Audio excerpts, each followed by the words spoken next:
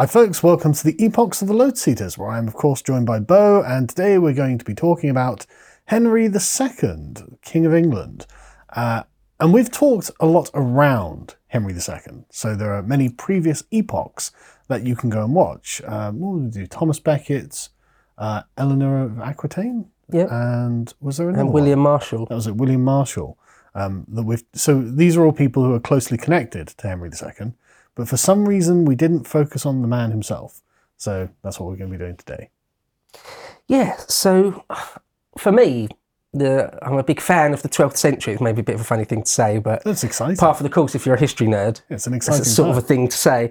I really like the 12th century, the early 13th century. The reign of Henry II and Richard the Lionheart and John.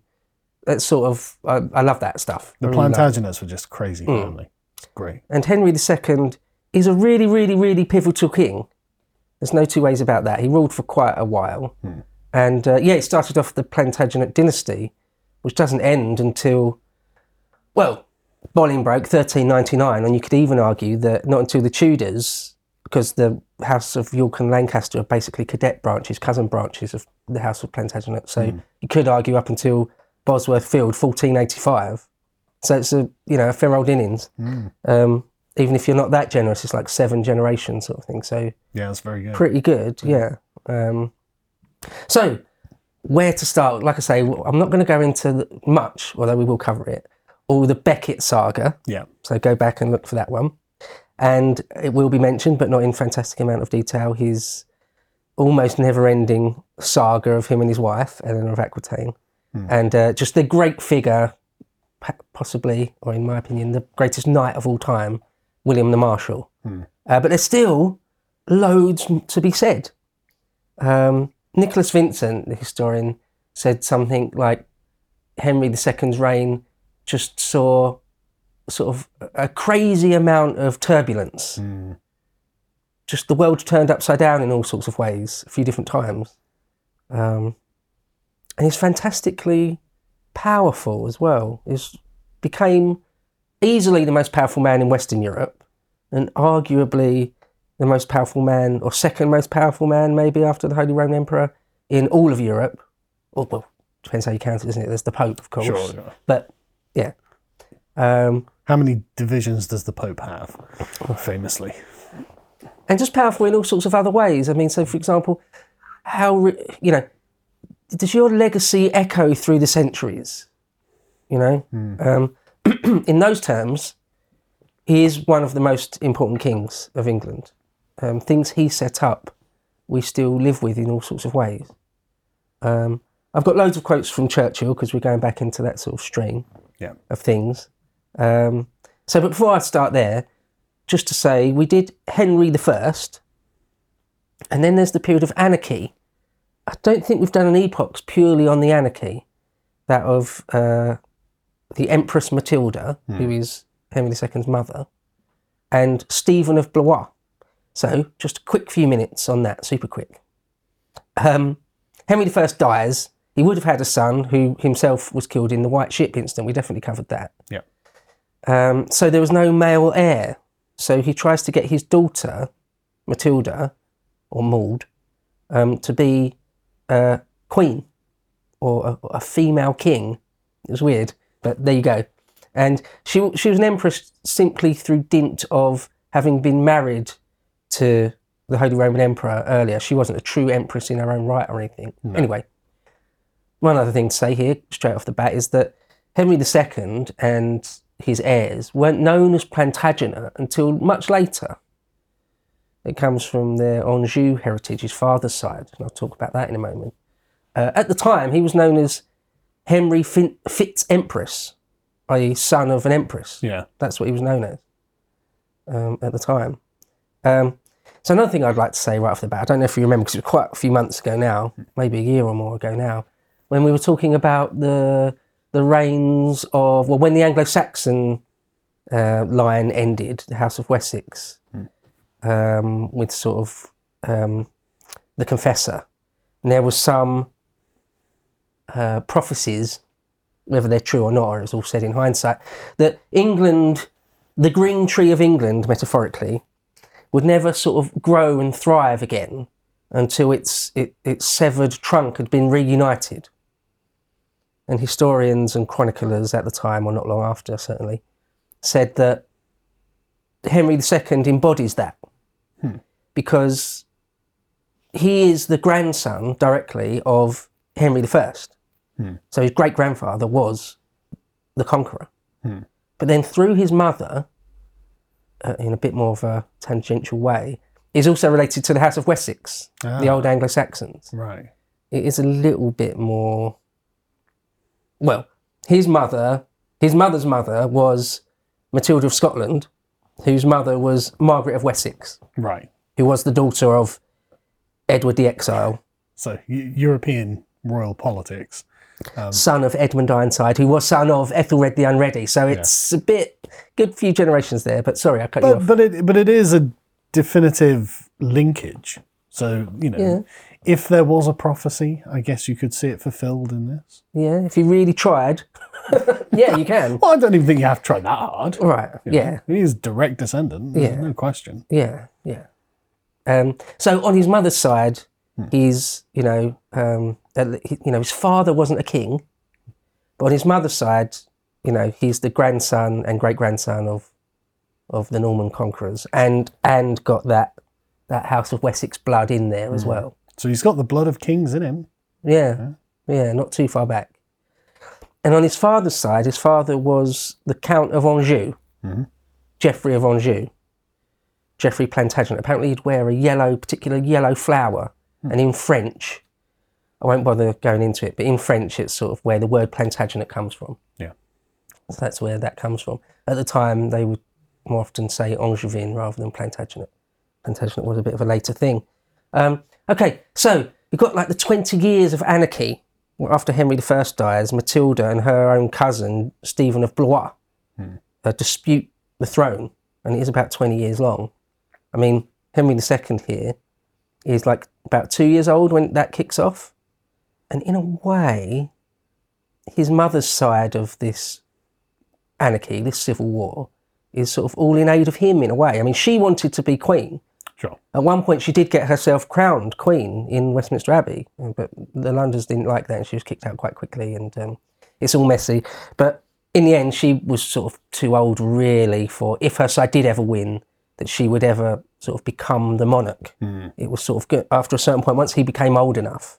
Yeah. And then by the time it does all come to fruition, he is in his early 20s. Yes. She's not going to be the first matriarch who manoeuvres herself to be the queen mother. Right.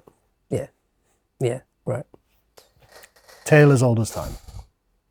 And so by the time he is in his early 20s then, Stephen of Blois dies of natural causes, probably. That's lucky. And he had a son as well. I love these, sorry, just to interrupt, I love these coincidental deaths. Again, these happen all the time, and it's just that people died relatively young in the past because the past was rough, but it always is very coincidental. Well, Stephen of Blois had a son who, if you insisted Stephen's claim was legit, his son should have got it. Right. Was it a Eustace? He just happened to die as well. Oh, really? Yeah. Dangerous time in the Middle Ages. He may have been poisoned by some monks. Either way, the path was cleared for Henry Fitz-Empress to become King of England. And it seemed, if you believe some of the accounts, a quick word on the accounts, there's people like Walter Map, Gerald of Wales, John of Salisbury, Richard Fitz-Neal, Peter of Blois, and many other people in the centuries after chronicled all this sort of thing. But so it's quite well attested then. Yeah, there's quite a few people at the time that chronicled things at the time that have survived, at least in part. Because that's really lucky, because most of the time we've got to deal with literally one or two sources on whatever it is.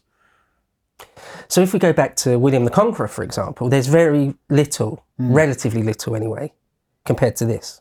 So now I could say that in the reigns of Henry II and Richard and John, we see sort of a little bit of an explosion of the sources. They very deliberately patronised lots of chroniclers and historians and poets and all sorts of things. So as far as the historian is concerned, we've sort of fairly suddenly got a lot more to go on. Wonderful. So that's great. Yeah.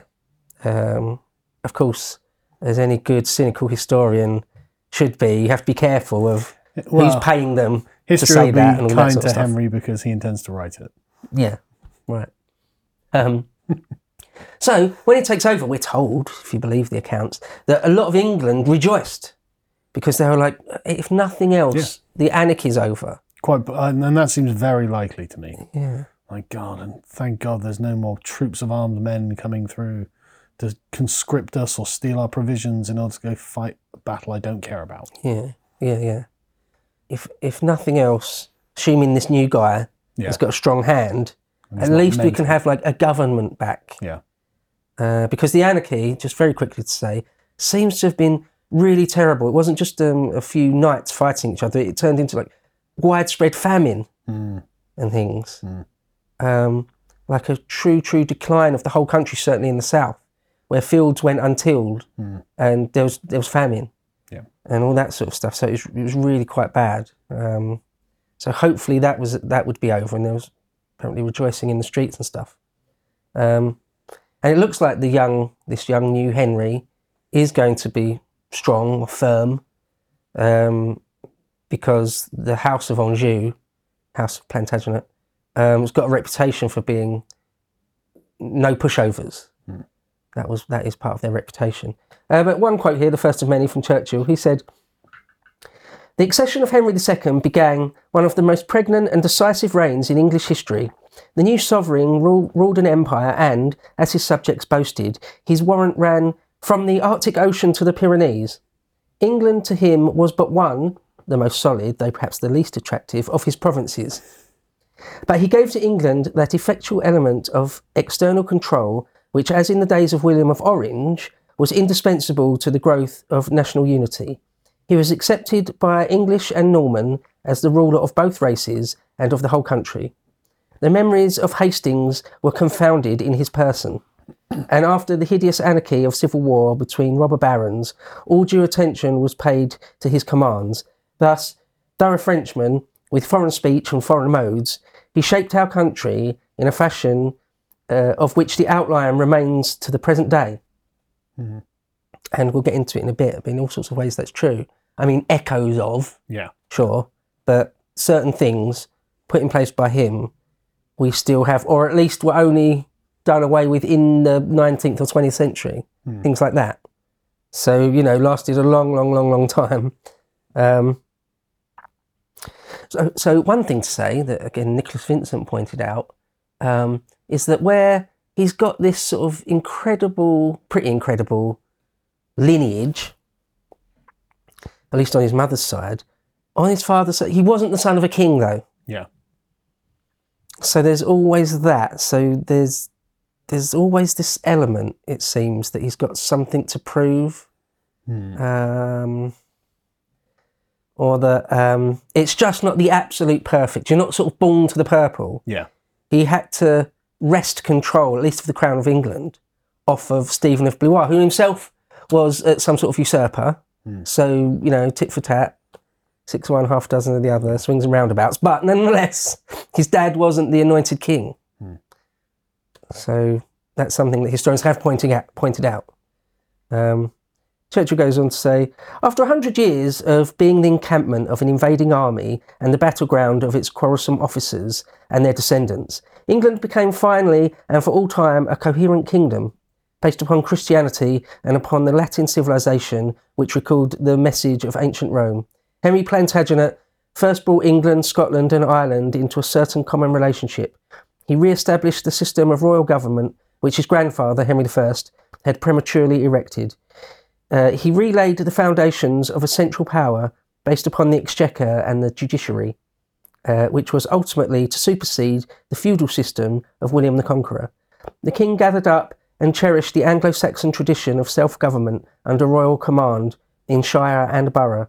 He developed and made permanent assizes, types of court, legal courts, as they survive today. Quick note to say, up until 1972, when that was all done away with. Oh, really? Yeah, but Churchill was writing in the 40s, just after World War II. Right. Or perhaps just before, but might have wrote it before and it was published after. Anyway, that was still the case up until 1972, incredibly. It is to him we owe the enduring fact that the English-speaking race all over the world is governed by English common law rather than the Roman. I mean, that's something right there, isn't it? To say that's, like I say, the shadow of his memory cast down through the centuries. By his constitutions of Clarendon, he sought to fix the relationship of church and state and to force the church in its temporal character to submit itself to the life and law of the nation. In this endeavour, he had, after a deadly struggle, to retreat, and it was left to Henry VIII, those centuries later, to avenge his predecessor by destroying the shrine of St Thomas at Canterbury. So we'll get into all of that when we talk about, at least in passing, Thomas Becket again. Yeah. But the constitutions of Clarendon, sort of in a nutshell, the king, the crown, the secular power is above the church. Yep. Be in no doubt. And it's fair to say, isn't it, that only really got properly decided by Henry VIII. There's always been a kind of spirit of it, though. There's always been a kind of strange, even back to the Anglo-Saxon days, the English viewed their church as theirs, which is interesting. I put it down to just being an island or something, I don't know. But there's always been this weird sort of breakaway spirit in just the islands. Anyway. Then there's that relationship between archbishops of Canterbury, or even the Pope himself from Rome, trying to sort of dominate. Yeah, absolutely. At various times. It's always been a power struggle. Yeah. But the power of like self-determination has always been there, and has always been influential. No, it's true. Yeah. To be honest, there are certainly examples throughout history in Europe, more often in Europe, where a cardinal or an archbishop or someone or a particular pope has really dominated all sorts of crowns, kingdoms, all types of sovereignty, genuinely dominated them. It's usually an unfair struggle. Usually it's not the case. In Britain, rarely, really. I mean, the story of Becket is one example of where, on some level, for a brief period, at no point did he really stand above the king, but there was a genuine struggle, at least you can say, a genuine struggle. Yeah. I can only think of ways to describe it as like spirits of the thing, where it's like there's a kind of intonation in what they're asking for that is at odds with the general spirit of the self-governing nature of the kingdom, right? And you're totally right. Like there are loads of very powerful popes or cardinals on the continent who have overawed kings, and that the sort of spread of that has always been very limited in England, I think. Yeah. I mean, there are a few examples of sort of overly powerful archbishops, Dunstan maybe, but it's fairly rare. It's quite rare. It's a lot more common on the continent. I can only assume it's because of proximity. Yeah, right. And it depends how sort of pious or submissive a king is. There might be a certain king somewhere, or it doesn't have to be a king, it could be a duke, but he's got complete sovereignty in his own fief. Who just decides he actively wants to be subservient to the Pope. Yeah. And so is. Yep. But I'm thinking of the general sort of theme, because like the English have always had very parochial saints. Like a lot of England's saints are English. And whereas in other places, actually the saint will be a foreigner who's come there to do something, like St Patrick in Ireland and things like this. And obviously St George isn't, English. Well, actually it was, but anyway, different story for another time. He slayed the dragon not far from here in Wiltshire. It was very close, actually. That's a historical fact. But there are loads of like actually, English saints that would be like little holy sites and stuff like that. But it just, we're a parochial little place, and we always have been. I just find that very adorable. I mentioned St Dunstan just a moment ago. Yeah, can't get much more. Yeah, St Becket. Yeah, St Thomas. Yeah. So, first of all then, when Henry Fitz-Empress first becomes king, he had a younger brother, Geoffrey, who tried to sort of claim that he should probably have a big chunk of the inheritance if he's going to go be king of England, Geoffrey, should by rights have Anjou and Touraine? No. It's not a terrible argument, but obviously I'm not going to allow that. So, but Henry was like, no. Yeah. That's one of the things you've got to give to Henry. It's like it's a strength, but also sometimes a weakness if taken too far. Is that he didn't like to share power. Not much of it anyway, and that gets him in some hot water. One of the things to say, I think, first of all, just to sort of set the tone a bit, is we've said it in all sorts of epochs, haven't we? That when you rule, when you've got a monarchy, and it's sort of a personal rule, there's a couple of ways you can do it. You can either try and parcel out all the powers among your own family, or the opposite, make sure you don't give anyone in your bloodline any power at all, sort of thing. There's shades of grey between that, but it depends on the kind of people that you're related to, doesn't it? Yeah, right. So some, like Napoleon, for example, famously liked to give dukedoms and kingdoms to his own family. Yeah. And then other times, what was it? Maybe some of the middle and later Turkish sultans would never give any power to their own kin. Yeah. So they just didn't trust them. It's funny how that goes. Sometimes the only people you can trust is your family, and sometimes that's the last person you want to trust. Anyway, Henry wanted to try and do it to keep it in the family. Didn't work, basically. Basically, that's it in in a nutshell. The biggest overview of the thing is that's how it went. Yeah, I mean, both of his sons revolt against him at some point. Spoilers, by the way. Yeah, all four. He had 4 boys. Oh, it was 4 in the end. Yeah, okay. 4 boys. There's only 2 in the end. Yeah. But we'll get into all of that. In fact, that's what I want to make the mainstay of this Epoch series. Sure. Is that. Yeah. Is sort of those struggles. So certainly after he became king of England, he sort of immediately already vastly increased his holdings, his domains. From his father, Geoffrey, the Count of Anjou, he had Anjou and Maine and Touraine and that a bit of France. But now suddenly he's got just much bigger holdings, including obviously England. Now, England at that point, it actually didn't stretch all that far north. This is one of the ebbs when the Scots were all the way down into not quite the Midlands, but all of what is now northern England was actually being controlled by the Scots. We didn't really control any of Ireland. And so he's sort of for his paternal inheritance is like nothing to be sniffed at. He's sort of already straight away one of the power players in at least Western Europe. Then with his success in England against Stephen, he's suddenly blossomed to be much bigger. Then during his reign itself, it just keeps getting bigger and bigger and expanding. And that's not even including his rights by marriage to Eleanor of Aquitaine. Which is a massive chunk of what is now France anyway. Yeah. Very wealthy and desirable. Huge chunk. Yeah. Huge chunk of sort of southern, southwest France, yeah. Yeah, the Aquitaine and Gascony and, well, all the way down to the Pyrenees. Yeah. Okay, so one thing that's come down to us through the centuries is quite a clear impression of what he looked like. Oh, okay. Now, we don't always get that, certainly in an early period. It seems that really early medieval chroniclers, or quite a lot of ancient historians, didn't seem to put a great deal of emphasis on describing what the person looked like. Yeah, I actually encountered this today because I was arguing with people on Twitter because it was announced that there'd be a Hannibal movie. Right. And Denzel Washington was going to play Hannibal. And of course, I had people in the replies going, well, he was from Africa, wasn't he? Of course he was black. Now, I actually really like Denzel Washington as an actor, but Hannibal wasn't black. And he was also 29 when he invaded Rome.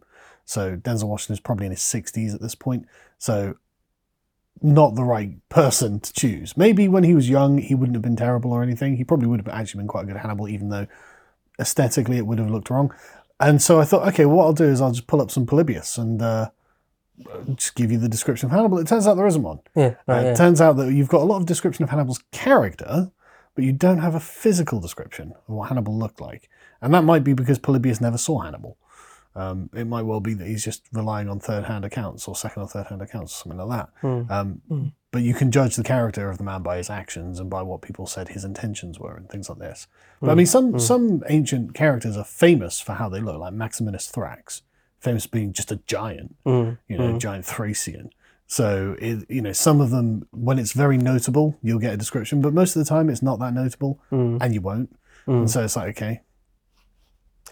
The thing that sprung to mind when you were talking there is Antigonus, one of the Diadochi, who's supposed to be really big and fat and one-eyed. Yeah. That immediately, just that gives you some sort of idea, doesn't it? Yeah. You might get lucky where Alexander, for example, there are contemporaneous busts made of him. Yep. So if you believe those, you've got the likeness of the man right there. Yeah. However, ancient historians, annoyingly, very, very often, just like Polybius, don't give you anything. Might not give you anything. In Plutarch, loads of times, there's a whole life of someone. It's like, well, but wait, what did... Yeah. You haven't said what he looks like at all. Not even hinted at What it. am I picturing? Yeah. Or they'll give you a very vague description. He was a handsome youth. Okay. Yeah. Great. Yeah. But that doesn't tell me much. Sulla had ruddy cheeks. Okay. But he's got red cheeks. I get it. But what does that mean? Anyone could have red cheeks. Anyway. Yeah, often you get nothing, or you get like that one line, just saying one thing about them, and you're like, okay, I'll take it, but I would have liked a bit more. Yeah. That's why when you do get, though, a little bit of description physically of them, it's like gold. I always think of that line. I can't remember. I think it might be in Suetonius, where it mentions Caesar's balding, and he obviously tried to grow hair and cover it up, and it was always trying to just put a little bit, like a little detail like that is sort of gold. Yeah. For Henry II, we've actually got a full-blown proper description, which is nice, right? Mm-hmm. And he was supposed to be, the first thing they always say is that he's red-haired. But Churchill says this: a vivid picture is painted of this gifted and for a while enviable man, square, thick-set, bull-necked, with powerful arms and coarse rough hands, his legs bandy from endless riding, a large round head and closely cropped red hair, a freckled face, a voice harsh and cracked. He was an intense lover of the chase and other loves which the church deplored and Queen Eleanor resented. He was a massive philanderer. 12th century Norman king. Yeah, but even by those standards, a bit like... even by those standards, bad. Right, okay, yeah. Like, how aren't you riddled? Yeah. I don't have, I have great high regard for the chasteness of Norman kings, I have to be honest. I'm not saying I blame them either. He's supposed to have had frugality in food and dress. So one of the things is, he didn't really go in for sort of ostentatious, Justinian the First style, endless gold and jewels, particularly. Day is entirely concerned with public business. He did take the job of being king very seriously, the job of governing. His travel was unceasing. His moods various. That's an understatement. Yeah. It was said that he was always gentle and calm in times of urgent peril, but became bad-tempered and capricious when the pressure relaxed. He journeyed hot-foot around his many dominions, arriving unexpectedly in England when he was thought to be in the south of France. Everything was stirred and moulded by him in England and also in his other much greater estates, which he patrolled with tireless attention. See, one of the character traits I actually really admire are people who are calm in an emergency, even if they are a pain in the rear to deal with when everything's peaceful. Like that's fine. It's when the chips are down and you need someone reliable in an emergency. That's you can put up with the insufferableness of their personality outside of it, I would say. I would have thought, I think this is fair to say, although I've never been a leader of men or commanded men in the field, but it seems to me, from everything I know, that you absolutely need to be calm under pressure. You have to. Yeah. It's a prerequisite. It's okay to spurg out when there's nothing important going on, but when everyone's lives are on the line, you have to be in control of yourself. it seems even to be a platoon or a company commander, you need that. Oh, yeah. Let alone to be a colonel or a general or a king or something. Yeah. Rewatching Band of Brothers the other day. Oh, yeah. And if you can't keep your head as a company commander, you're useless. In fact, you're way worse than useless. Yeah. You're going to get yourself and all your men killed fairly quickly. Yep. So it's an absolute prerequisite. There's a couple of times in Henry II's reign where it looks like all is lost, in a way. It looks like you can't come back from this. Yeah. And his sort of calmness under insane pressure sees him through. To watch the full video, please become a premium member at lotuseaters.com.